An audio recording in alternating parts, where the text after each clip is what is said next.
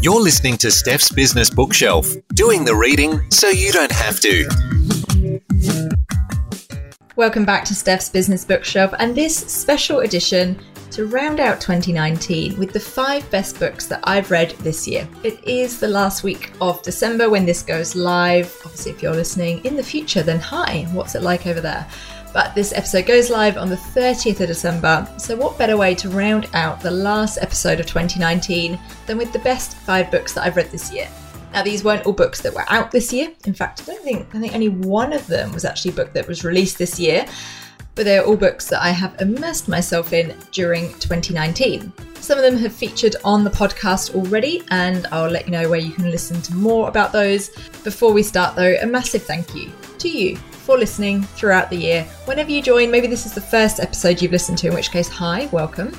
Normally on each episode, I'll be sharing the 3 big ideas from the best non-fiction books I've been reading. Obviously this episode is a little bit different and a bit special as it is the end of the year.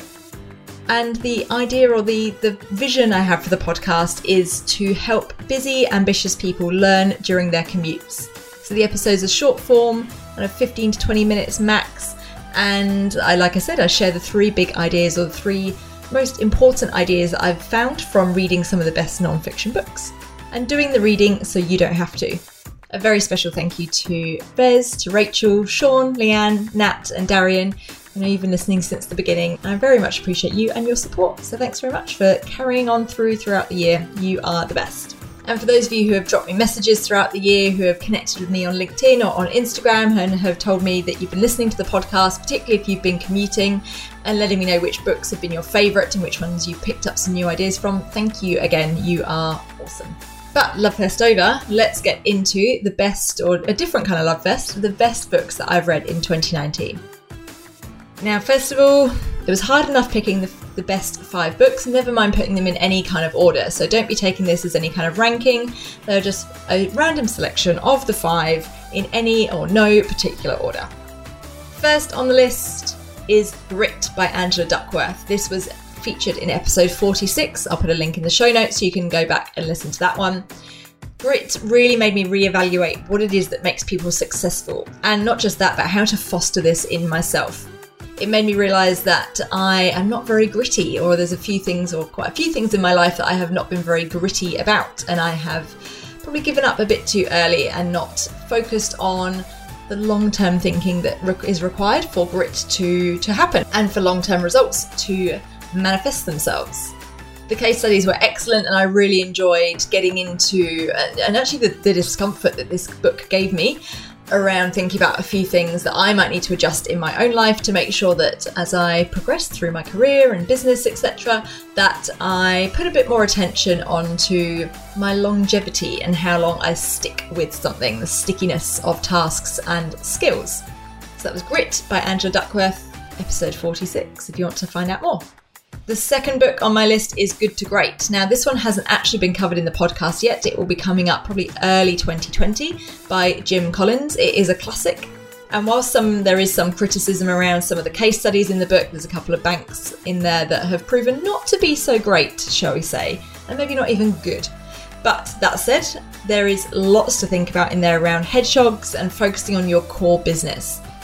It gives loads of examples on discipline, on culture, and on decision making. It really is essential reading, and it gave me lots to think about, kind of similar in a similar way to Grit, actually, in thinking about, well, what is your core business? What are you great at? What could you be the best in? And one of the questions in there is, what could you be the best in the world at? Which I loved as a thought provoker for making decisions.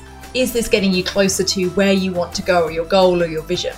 So some really great lessons in there. It's very readable. I really enjoyed it. I've also read Built to Last, which was the predecessor from Good to Great. I found Built to Last was really good, but much harder to get into. And I think Good to Great covers a lot of the good stuff from Built to Last. Like I said, episode will be coming up in 2020, so keep your eyes and ears peeled for that one. But that was Good to Great by Jim Collins. The third book that I read this year that I really loved was I Will Teach You to Be Rich by Ramit Sethi. Not only is Ramit quite hilarious when it comes to his writing, and particularly on a topic such as finance, or personal finance in particular, which can be a little bit dry and dull, he does take quite a different approach to the topic too. It's the book I took the most actions away from and put into place immediately around my own personal finance and how I'm organising various things. It's something I still think about, and I'm still actioning and using those actions and lessons 6 months after reading the book. Now, I read it pretty quickly because it's very readable, and again, even for a topic that is as heavy as some may see it as personal finance, he writes in a really accessible way. And that's kind of the idea. He's saying that this stuff shouldn't be a mystery. It shouldn't be something you're having to learn later on in life. But unfortunately, because of the way we're taught these things, the mindsets we pick up around money and the education system as it stands, we're not being taught these things early on. Now, don't find the title off-putting. I know that this is something that a few people have struggled to get past because it sounds like a massive con. That's kind of, in some ways, the tongue-in-cheek idea of it. But the real people included in the book and in the testimonials part who took the original version of this, which was 10 years ago in 2009, so this was the re-release with a few updates. The people who 10 years ago implemented those things have had fantastic results. And this isn't some get-rich-quick thing. A lot of it is about long-term thinking financially, and how to generate solid income through different means. Like I said, this isn't some get rich quick thing. This isn't something that's a big fad. It is really sensible financial advice. Now, I talked about this a little bit more in episode 27, so go back and listen to that. Link is in the show notes if you want to find out more and some of the tips and hints I took away. But it's one that particularly if you're thinking about getting finances in order, making a bit more money, and generally improving your financial health in 2020, could not recommend it more. So that was I Will Teach You to Be Rich by Ramit Sethi. Book number 4 was Quiet by Susan Cain. My mind was blown by this book, particularly around the neurological differences between introverts and extroverts and how this plays out in everyday scenarios regarding stimulation. Because a lot of the difference between introverts and extroverts is what stimulates them and more importantly, what overstimulates them. It really gave me a new empathy for the introverts in my life, and a few things that I'd either written off as personal quirks or things that sometimes would just seemed a bit annoying about some of the introverts that I maybe live with, for example, are actually differences in how our brains are wired. So this has given me a new understanding, a new empathy, a new appreciation that introverts and extroverts just bring different things and operate in different ways, and that's not a bad thing. So if you would like to understand yourself or others, then I would highly recommend Quiet. I heard Susan talking about this recently on a podcast, and she was saying that apparently more extroverts have got more out of this book. So whilst introverts like it because it helps them make sense of themselves and why they seem to sometimes feel a bit different and a bit left out of our modern rhetoric and the extrovert ideal, it's actually been more beneficial, and I can certainly attest to that, for extroverts who want to better understand the people in their teams and their lives and their families who have a more introverted nature. So that's Quiet by Susan Cain. And by the way, I covered that one in episode 40 if you'd like to learn a little bit more. Finally, book number 5 was When by Daniel Pink, and I loved this book. It was just really different. It also includes the Nappuccino, which is a pun that I wish I had come up with myself. Covered in episode 45 where you can learn more about what the Nappuccino is. But it was just such a different take on productivity. And productivity is probably my favourite topic of non-fiction book, if you haven't already realised, given that some of my favourite books include Atomic Habits by James Clear and then When by Daniel Pink. And it's really focusing on when to do certain things versus how or what, which a lot of productivity books tend to focus on.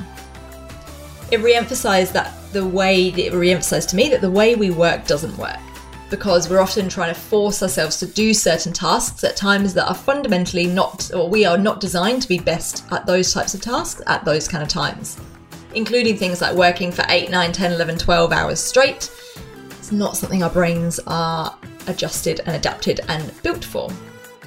I devoured this one. I couldn't stop recommending it to people and talking about it. Some of the examples and the case studies in there, because they're such different stories and examples and studies compared to a lot of other productivity books especially when you read quite a lot, you see a lot of the same stories and examples recycling through different books and titles.